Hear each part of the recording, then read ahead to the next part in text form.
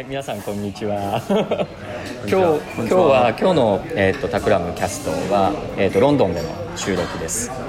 で、はい、今日はゲストで、山中俊二さんをお迎えして、タクラムの方は、田川と尾形とタクラムロンドンの牛込でお送りしております。珍しいね、4人でやる。そうですね。ということでよろしくお願いします。はい、よろしくお願いします。ですね、ロンドンの片隅でこう日本語でやってる肩を寄せ合ってちょっとここはどこですか、場所としては。ここはピカデリーサーカスの、近くのカフェの片隅で、いやもうカフェで収録するとさ、もうノイズがうるさいって言ってツイッターでかなりお叱りをいただくんですけど、今日はすいません。ラフな感じでラフな感じで、やりましょう。今回は皆さんそもそもなんで来てんのかロンドンに来ているのかっていうどんだけ仲いいんですかみたいな話もちょっとね、確かに。僕はRCA でレクチャーがあるのと、あとジャパンハウスっていうところで、今年の春からやってた展示が、来年の春にはロンドンのジャパンハウスにやってくるので、その先行打ち合わせです。なるほど、ジャパンハウスね、牛行きました？行ってないです。よかったよね。いやすごい良かったですね、いい感じです。ジャパンハウスは、場所はケンジンハイストリートケンジントンね。ケンジントンで、そうですね、グラウンドフロアがショップ、地下が、ギャラリーとホール、上がレストランだね。で全体のディレクションを原健一さんがやってる、そうだね。建築はロンドンは片山さん、ワンダーウォールね、片山さん。今藤本壮介さんの展示を、藤本さんの展示も良かった。なんか可愛くて、オープニングでやってました、いやすごいいい空間、人もいっぱい入ってました。すごい賑わってて、まだできた、オープンしたばかり、まだオープンして1週間、ちょうどいいタイミングだね。行ってみます。そこでじゃあ、僕が来た理由、はまああれだね、ロンドンのメンバーと打ち合わせをしつつ、RCA の卒業式に来ましたと。で普通卒業式別に出ないんだけどね、客員のポジションだと今年はなんか表彰をいただいたんで、ステージに座っておりました。めでたいですね。めでたい。拝見しました。ロイヤルアルバートホールの中で赤いガウン着た金谷さんがジョナサン・アイブからすごかったですね、オナラリーフェローの称号を受け取るのを見ました。生で見たジョナサン・アイブはどうでしたか？ジョナサンめっちゃいい人だったよ。めっちゃいい人だったよって友達じゃないんだけど別に実在。ジョナサン・アイブは RCA で何をやってるんですか？アイブはあれだよね、名誉学長だね。そうですね、名誉学長っていうか、ちょっとロンドンはっていうかポジションが少し複雑で、一番こう学長なんだよね、タイトル的にはなんだけど、どっちかっていうとなんていうの、一番偉い人はこう名誉職みたいなのがあって、本当の学長のポール・トンプソンポールは、バイスチャンセラーだから副学長なんで、あ、そうなんですね。そうポジション的にはだから、ジョナサンは今年から一応学長職なんだけど、こういうセレモニーの時に来たりとか、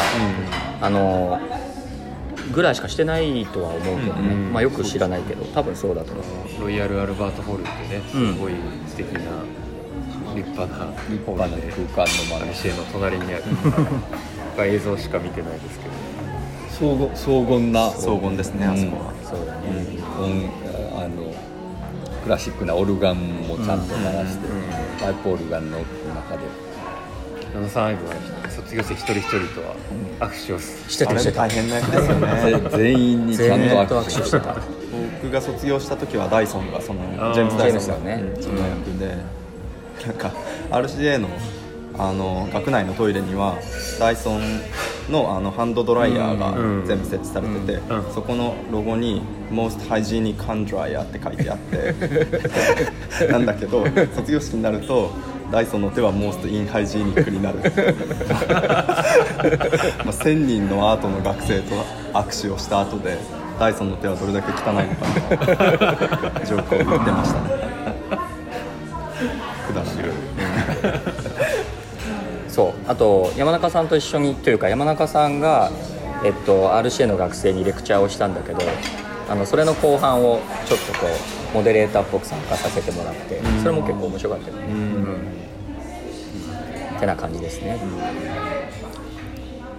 あとあれだね RCA の卒業展覧会ショーっていうやつを結構見て回りました、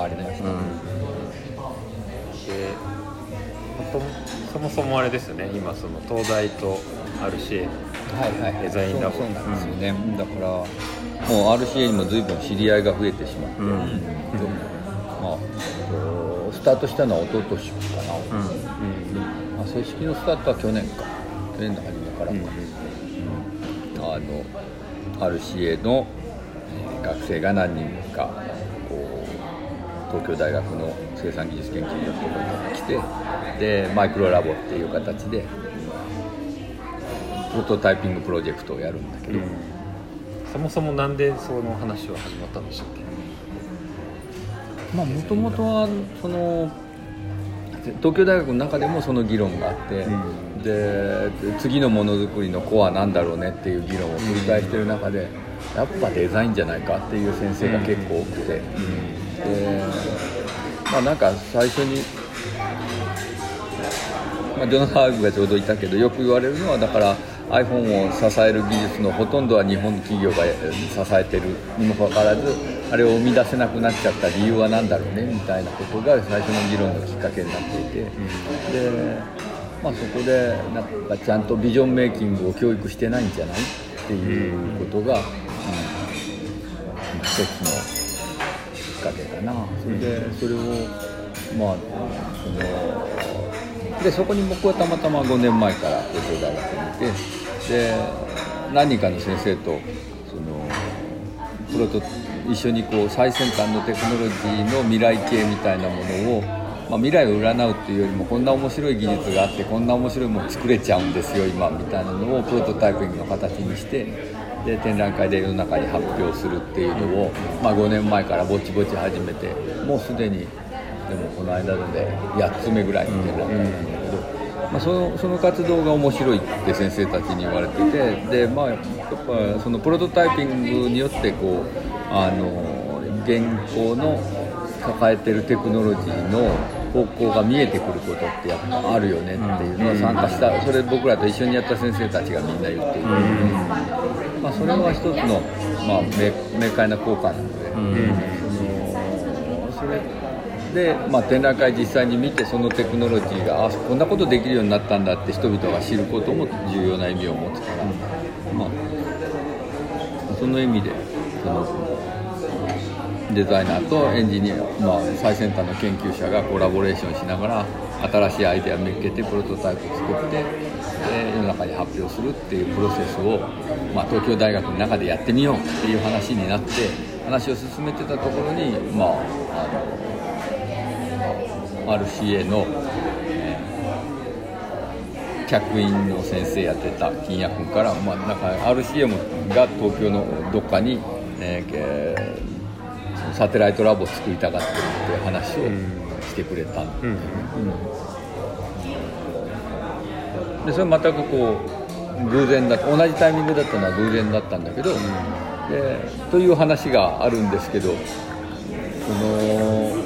東京大学の中にのその先生たちの中でとはいえデザイナーが僕一人じゃどうにもならないよねっていう、つまりもっとデザイナーを充実させることは必要だよねって、誰を引っ張ってこようかみたいな議論をしてた時に、その RCA がむしろ東京でなんかラボ活動をやりたがってるっていう話を聞いて、それはちょっとお互いにいいことかもしれないから会ってみない手はないねっていうので、会っていろいろ議論してるうちにここれは一緒にやろうっていう話になって、もう1年2年ぐらい2年目ですね、でその間マイクロラボっていう形で、RCA から何人も学生が来て、東京大学からも何人かリサーチャーが集まって、で一緒に一つの、プロジェクトチーム作って、でそこでプロトタイプを作るっていう作業をやってて、最初にその RCA の学生が来て、で全研究室を見学して回って、でなんか自分たちがそのこれ形にしたら面白いんじゃないかと思うネタを探すっていう作業を最初にやるんですけど、それをトレジャーハンティングって呼んでて、その言葉を最初に使ったのは僕で、その議論をしている時にそのマイルス・ペニングトン教授が RCA のマイルス・ペニングトン教授が最初に何をすればいいっていうふうに僕に聞いたから、そのよく東京大学の技術って宝物だねっていう言葉を使ってたんだけど、その時に英語で何て言うんだって、いやとりあえずトレジャーハンティングするんですよっていう話をマイルスで英語で伝えたら、その言葉グレートだっていう話になって、なんかそれが一つのキーワードになって今、なるほアーティストたちの卵が来てはトレジャー探してる、そういうところから来たんですよ、どんな感じでその RCA から学生は来てるんですか？今は向こうで公募してる、誰か基本的には、ID そうですね、RCA の中のでも ID じゃない人も来てる、ファッションとかね、テキスタイルのテキスタイルとか、だから一応ID のコースが中核にはなってるんだけど、なんかデザイン学部全体の、特に先生たちが興味がある人がいれば、ファッションのゾーイとか、すごいこう興味持って、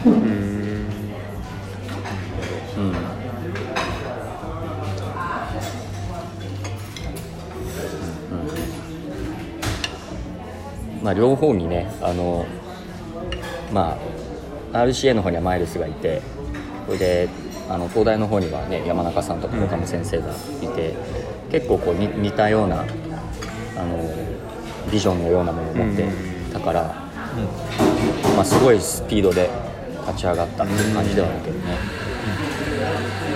で今はねマイルスが東大の方に移ったんで、そうですね、これから、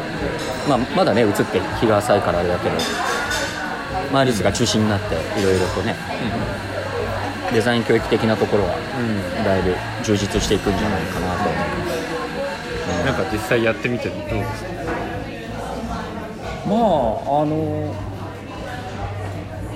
いいところと悪いところ両方あって、いいとこはやっぱりそういうそもそもデザインスタイリングを含めてアーティスティックな感覚でものを作るっていうことに慣れてる人間がたくさんいるだけで雰囲気変わる、だから、僕の研究室もそういう雰囲気ではある程度はあるんだけど、やっぱりそういう人たちがガンガン入ってくる状況で初めてこう言語が全然違う、もちろん英語と日本語で違うっていうのもあるんだけど、エンジニアリングタームとアーティスティックタームでも全然違うっていう中で、考え方進め方がまるで違うものがこう一緒にスタートするっていうところ自体は、とても面白かったと思い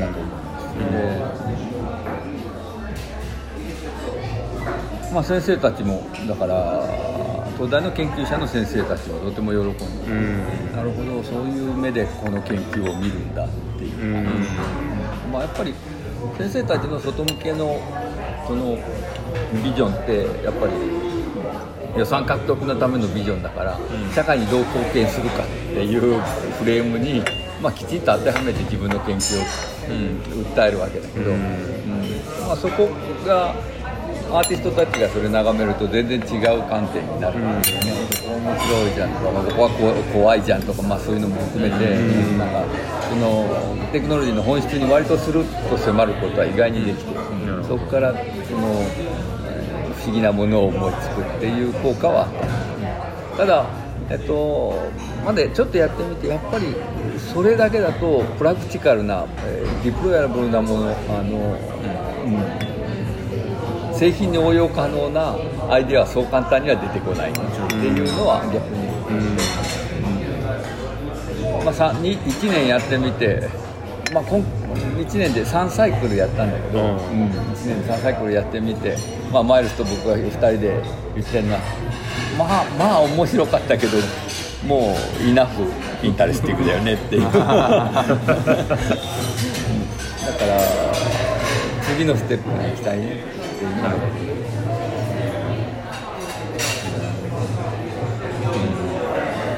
でも結構やっぱりその東大の中にそういうデザインという、なんというかカルチャーというか、価値が結構認められるようになってきたっていうのは結構画期的なことで、だからいろんなそれに気がついてる先生はこうバラバラには存在してて、それで東大の中にもだから情報学科なんかにもそうだし、工学系の先生なんかでもデザインとかアーティストと一緒になんかやってみようとしてる先生、バラバラにはたくさんいるんですけど、やっぱりそのこれはある種の価値観でありカルチャーだから、そういう人がたくさんいて、そういう人がいて当たり前っていう雰囲気がやっぱりあるのと、その先生がただ興味持って手出した時のとはちょっと違うよね。そうですね。学生に与える影響はだいぶ大きそうですね、今から入ってくる学生だとか、そこは今回の、RCA とのコラボレーションがちょうど足がかりになって、東京大学内にそういうことをコンスタントにやる授業も、マイルス先生がこっち来たのもあって3つぐらい同時にスタートしてるんですけど、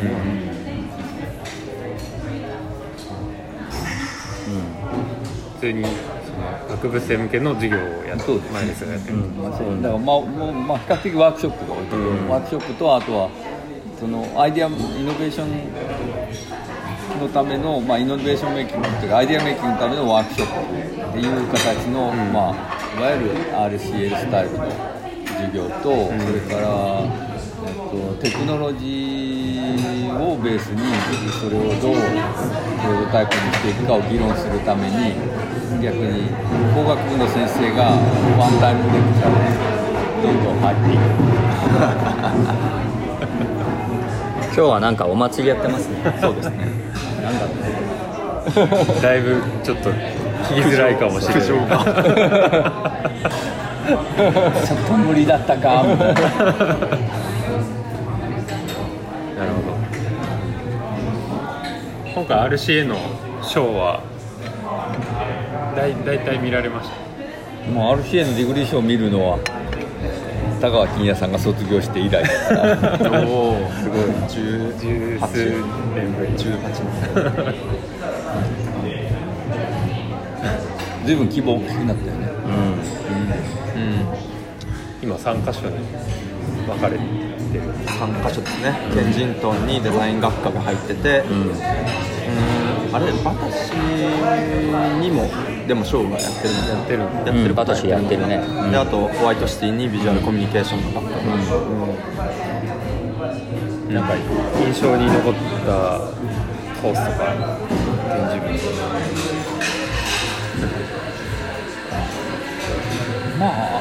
ID は本当にある意味安定の、我々が一つの理想と思ってることの具現化でもあるから、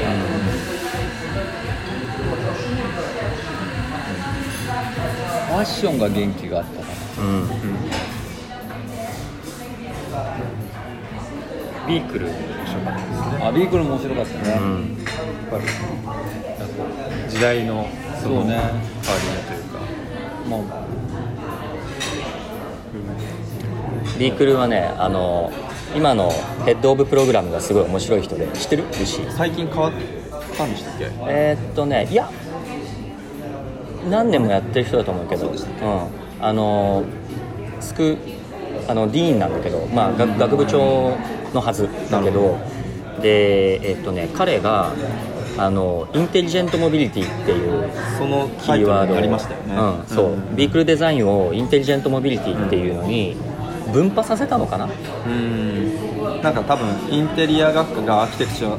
ャの中にあるみたいなテンションの、そうインテリジェントモビリティグループっていうのができたのかな、で、ステファンっていう人なんだけど、私で彼がこの前デザインミュージアムでやってたフェラーリの展示の時にも、彼のインタビューがあって流れてたんだけど、彼がいわゆるこう自動運転とか時代の、いわゆるカーデザインってなんだろうっていう話をしてるのと、めっちゃクラシカルデザインの古き良きカーデザイナーのどっかのメーカーのディレクターのおじさんのインタビューが交互につながれた、ものすごいこうなんていうの、議論を呼ぶブークになってて、それで昔ながらの人はそのなんつうの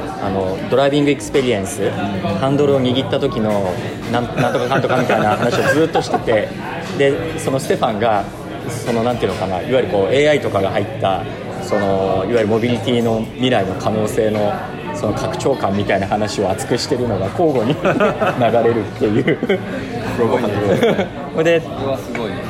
で多分それが今のなんつうのカーデザインの幅の広がりをこう示してるんだけど、今回の RCA のビークルはなんかややもするとさ、なんかその AI 方向のカーデザインってちょっとつまんなくなりがち、なんかユースフルな感じはするんだけど、なんかこうなんかゾクゾクする感じがないみたいなのになりがちなんだけど、今回のビークルデザインはちゃんとそこのクオリティを到達しながら、だけどなんか今までなんか見てこなかったようなそのなんかプロポーションだったりとか、それは感じたね、すごいそれ感じて、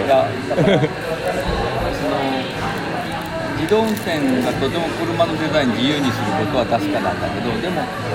今のところ車メーカーから発表されている自動運転の、コンセプトビークルっておおむねガラスの箱で、中が応接間で、眺めが良くて、ゆったり過ごせる部屋が移動する、向かい合ってたりするでミニバーもついてるみたいなものが、とても多いんだけど、でも今回のショーはなんかそういう提案もないわけじゃない、もっとラディカルね、だからもっと自由にこう乗り物考えてもいいんだねって、ヘッドランプもいらないかもしれないし、窓ガラスもいらないかもしれないし、移動さえできればいいんでしょってだったらみたいな感じですごい好きに作ってる感じ、新しい価値を探してる感じっていうのはどっちかというとね、スピード感の表現とか車のそのボリュームの量感とか質感の表現の方向のいわゆるこうなんつうの境界を押し広げる方向に、そのインテリジェントモビリティを活用してる感じで、なんかドライブしないからお茶すればいいんだよねみたいな方向とはちょっと違う側に行ってて、その表現の自由度が上がってる感じですごいそれが思う。でそれを多分インテリジェントモビリティグループは多分相当議論してきたんだろうなっていう感じを、なんかこうその仕上がりのクオリティ見てても結構感じられるところがあって、ひっくり返ってスーパーカーみたいな逆にそう結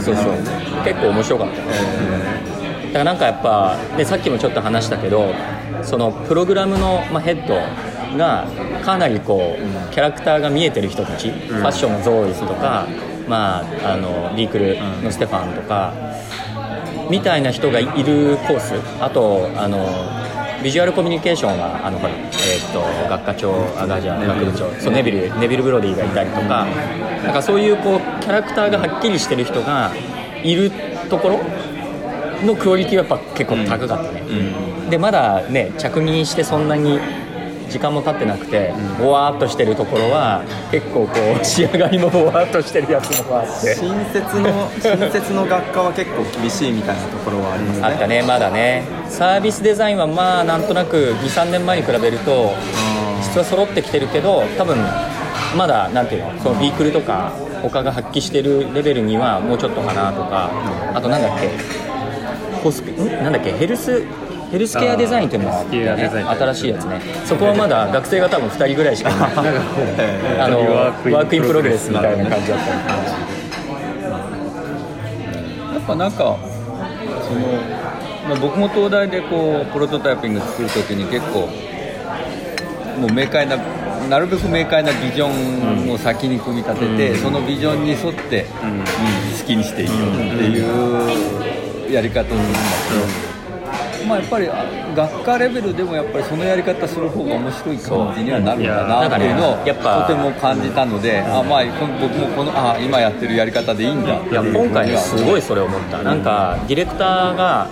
だからデザインディレクターっぽいんだよね。でそれはさ、ウッシーがいたデザインインタラクションズもそうで、やっぱり、トニーとフィオナがさ、こう比較的明快に方向性を決めて、でそこの中でかなりこう精度の高い議論をしてたから、そうですね、やっぱ DI の展示ってさ、やっぱ面白かったもんね、数字が通ってる話が多いというか、もちろん提案は超クレイジーなことが多かったと思うんですけど、でもね、その話の中でプロトタイプで筋を通す。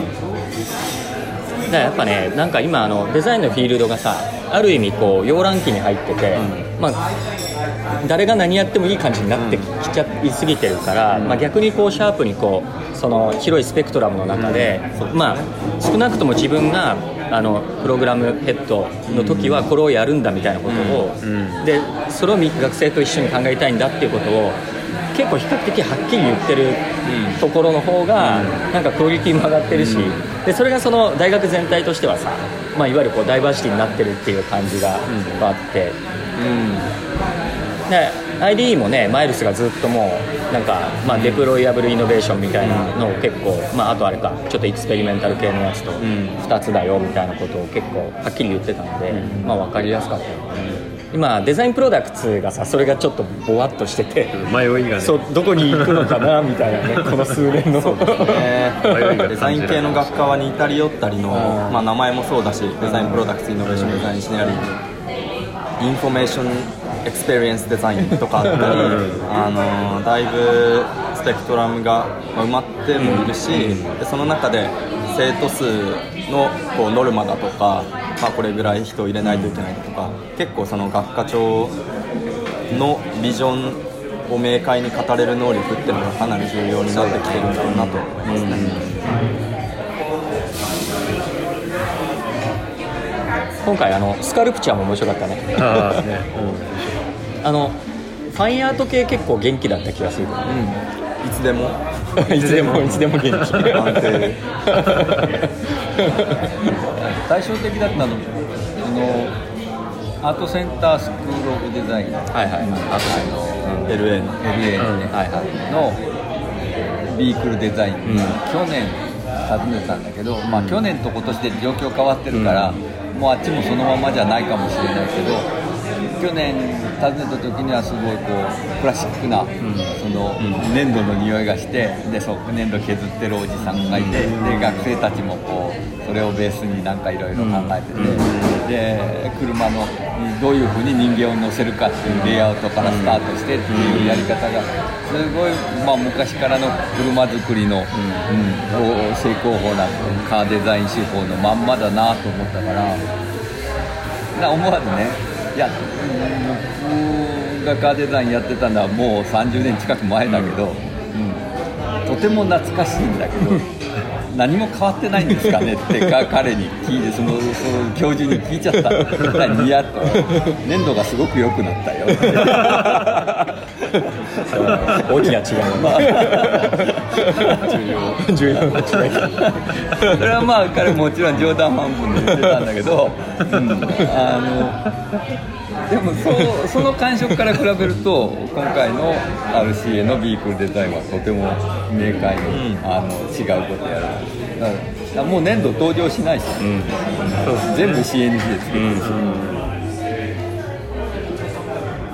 なんかさ、めっちゃかっこいいやつが1個あったの。ベントレーがスポンサーしてる学生のやつが、でなんか車の、フォルムに対して走る方向になんか漫画でいうところのそう流線みたいな流線みたいな線が突起物が後ろに向かってもう後ろにも前にも風切り線みたいなやついっぱいこう一定の太さの棒が突き出してる、ぎっしりそれも突き出してるんだ、隙間からもぎっしり突き出してる。超面白い造形だなと思った。それ面白い造形だな、まあ、走りの、まあ、動的な表現としてはこれもありだなとか思いつつ、でそれは実は僕はそのインスタグラムで見たことがあって、こいつ何考えてんだろうと思ったらちょうどその本人がいたんだよ。でこのモチーフは何って言ったらサポート 3D プリンターのサポートサポート材が残っちゃったのをで最初にね 3D プリンターでちっちゃいモデル作るんだよ彼ら。その時に車を縦にしてサポート材がかっこいいように作ったんだってで撮るの面倒くさくて諦めたらそれがかっこよかったみたいな。ちっちゃい 3D プリンターで作った最初のモデルがいくつか並んでるんだけど、みんなサポート材がついたまんま。そう超面白いのがさ、ベントレーのほらなんだろう、羽のついてるエンブレムになんか人間鳥人間みたいなじゃん。羽の後ろにもその風切り線がついて全部サポート線が後ろ向きのラインがいっぱいついてる。めっちゃいいですね、それは良かったんですよ。風を切ってる造形が 3D プリンターのサポート材っていうところがね、なんとも最終的なモデルはちゃんとサポート材も作ったの。そう最終的にはサポート材も造形してるんだよね。それが結構ね造形的には量感もあってすごい綺麗にできてて、いやなんかね山中さんと俺と尾形君って別々にビークル見たの、で俺と尾形君もこれが一番おもろいしいいよねって言ってて、で山中さんもそうって後から話した時にこれ良かったねって見せたら同じだ異彩を放ってた、サポート材だっていうのを聞いたのは僕だけいや気合の造形だなと思ったいやなんかさものすごいたくさんの線がさ長い細長い折れそうなやつがいっぱいあって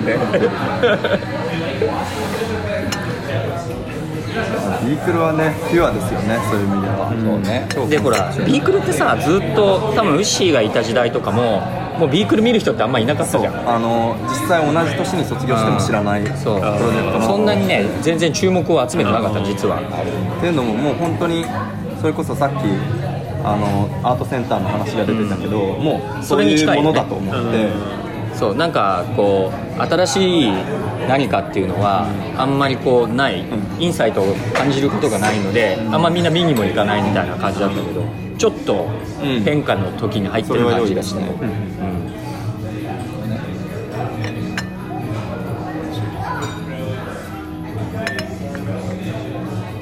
どうせ窓なんかいらないんだから好きに造形していいだろうっていうやつと、本当に窓だけがテーマみたいな両方あったそう多分だからね若干のあれなんだよね、スペキュレーションが入る余白が多分、ね、カーデザインに生まれたんだと思う。そのスペースが生まれたので面白くなってるんだと思う。でそれはさっきのさなんか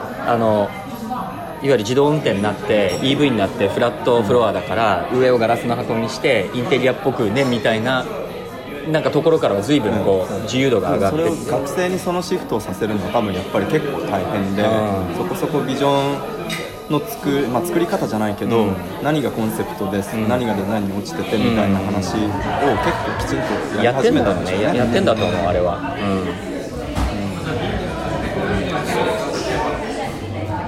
あれだからいろんな、ね、カーメーカー世界中にいて、そういうこうインテリジェントモビリティ系のなんかことをさみんなで研究していると思うんだけど、結構先端感感じたよ、今回、それは良かった、やっぱある種のテクノロジーに対するこう予測というよりもビジョンがいるよね、そうね、そんな感じですよね。共通の歴史的な問題意識みたいなものをくっきりテーマとして持つと、その展示全体としてこうある種のムーブメントになる、そうそうそう、そうなんだよね。だからスペースに入った時なんかそのスペースから結構さどの作品見ても違う話がされてるんだけど、その通底するこうビジョンのようなものをやっぱり感じられるところはやっぱこうメッセージがすごい強いんで、スペキュラティブデザインも RCA で始まってさ、まあ、それが3年後とか5年後ぐらいに結構こう伝播効果でムーブメントになってるけど、そうですね、なんかちょっと近い話になるかもねと思って。多分デザインプロダクツはなんていうんだろうな、そういうのを今多分探してるかもしれないですね、だけどそれがそのテクノロジーなのか、なんかいわゆるどっちかというと昔ねクラシカルなエステティクスの方に行くのか、その掛け合わせなのか、みたいなところでまだ多分キーワードがまだねあんまりはっきり出てる感じではないけど、なんか、まあ、RCA じゃないけど、ほらマッププロジェクトとかがやってるようなのは比較的はっきりしてるんです。なんかそこら辺がね、そうですね、なんかああいう方向感でもいいのかもしれないけど、なんかね、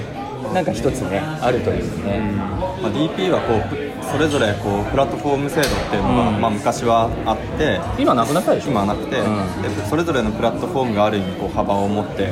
やってて、まあ、かなりデザインインタラクションに近いプラットフォームもあれば ID に近いプラットフォームもあって、ある意味 DP はギャップフィラーだったんですけど、そうね、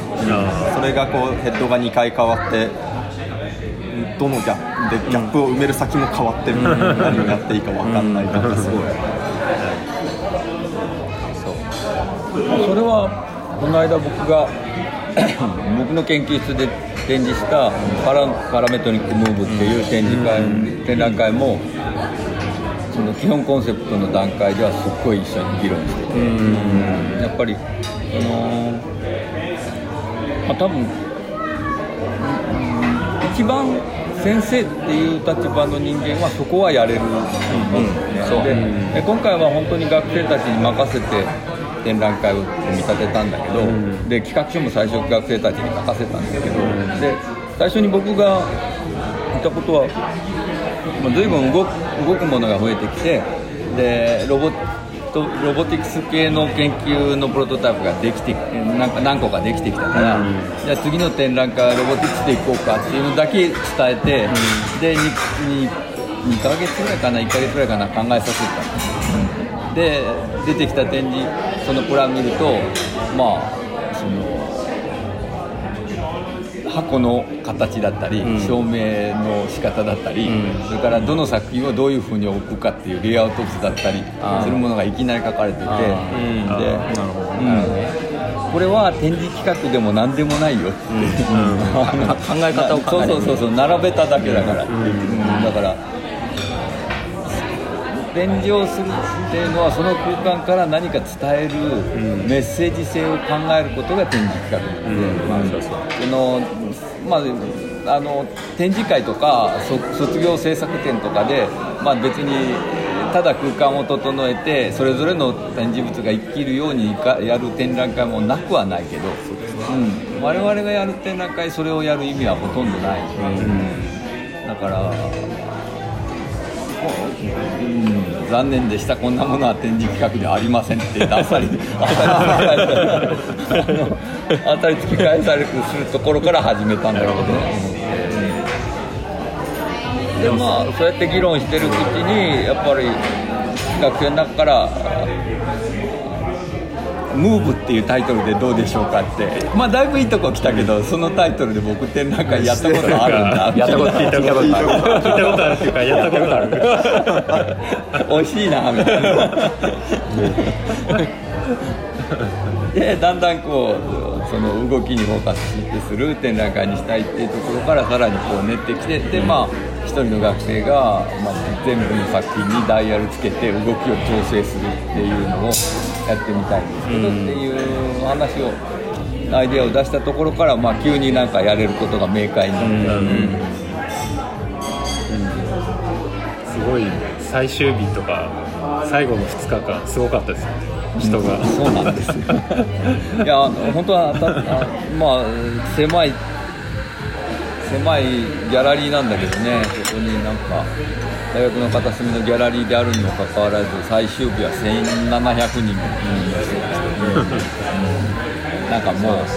ちょっと息苦しくないっていう状況になってて、こんな人数入れる空間じゃないねみたいな状況になってたし、全体でも4600人ぐらい、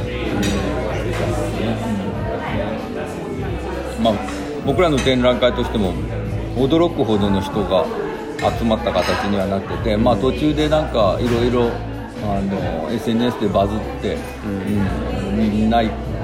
ていう感じになってくれたんで、糸井さんとか来たりそう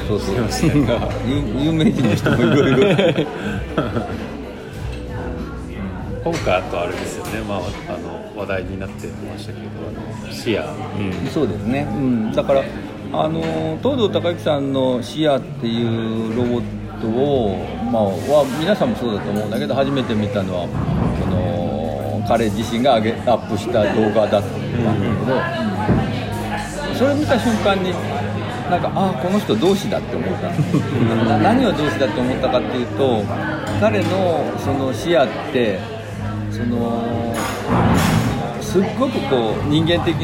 の要素を削ぎ落としてあって、表現として必要なとこだけ残してて、でしかも例えば典型的なのは眉毛なんだけど、眉毛の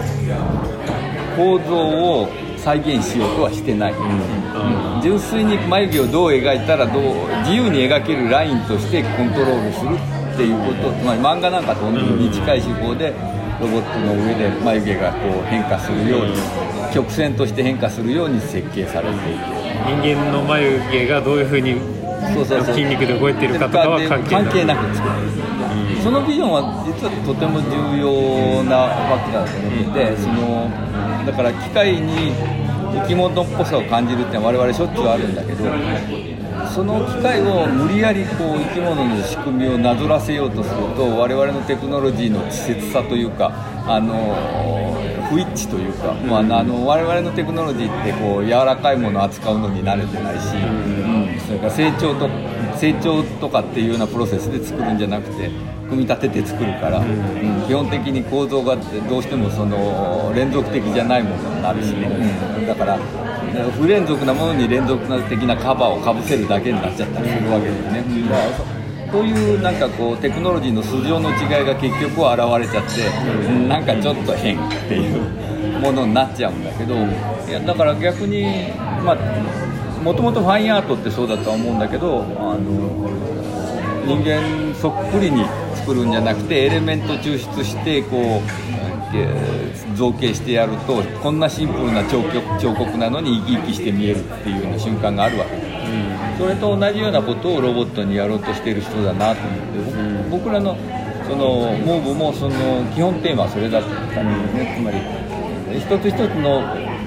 出来上がったものを生き物の構造をなぞらえたり似せたりはダイレクトにはしない、でも動きを見た瞬間に、あるいはちょっとしたそのリアクションがなんか生命感感じるって思う、人間の側がそう思うファクターを探してた、だからその意味でこの人同志だって思ったので声かけて一緒にやりませんかって、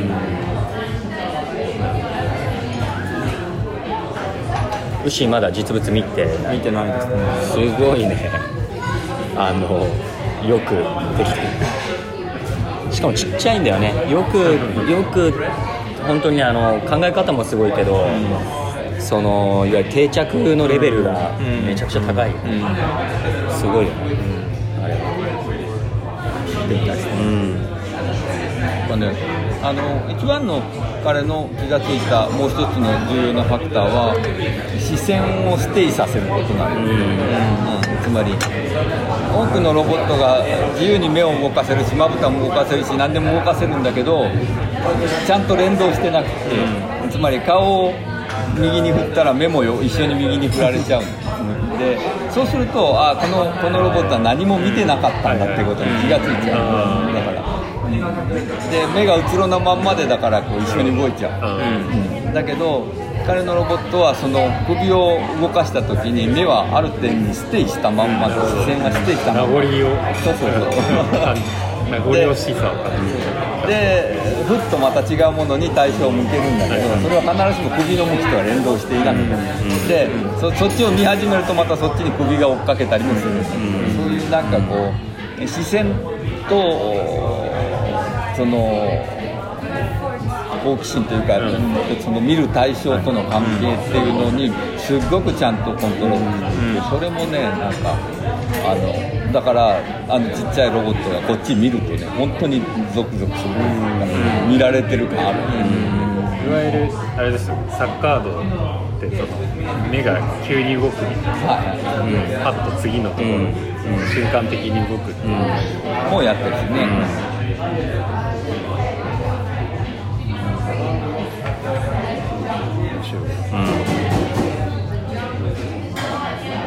なんか次の展示の企画が始まってるんですよまあね結構ずっとこう、でもちょっとここのとこ展示多すぎてサンパウロでだから2ヶ月やったばっかりで、今度ロサンゼルスで、LA のジャパンハウスで2ヶ月間夏にやって、それから1月からロンドンのジャパンハウス、展示屋さんみたい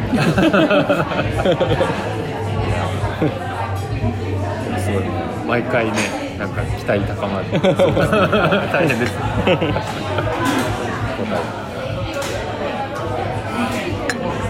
いや今回だからそのサンパウロから多くの展示物がサンパウロからロサンゼルスに船で移動中なので、だからまあ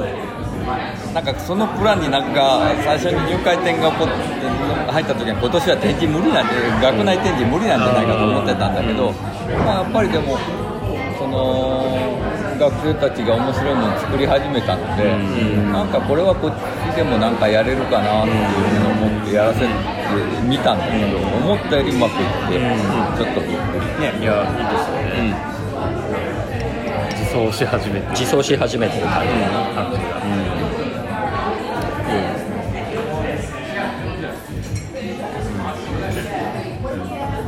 まあ、5年ぐらいかけるとやっぱりなんかこうある種の文化みたいなものは育つね、だから、まあ、それでも甘いとこあってダメ出しはいっぱいするんだけど、でもやっぱり根本的には先輩たちがだから後輩がぬるいことやるとダメ出ししてくれる文化っていうのは存在してて、だからさディティールがどんどんこうちょっとずつこう良くなっていくのは見に見える、まあ、それはなんかやっぱ、そういう文化がちゃんと定着したんだな、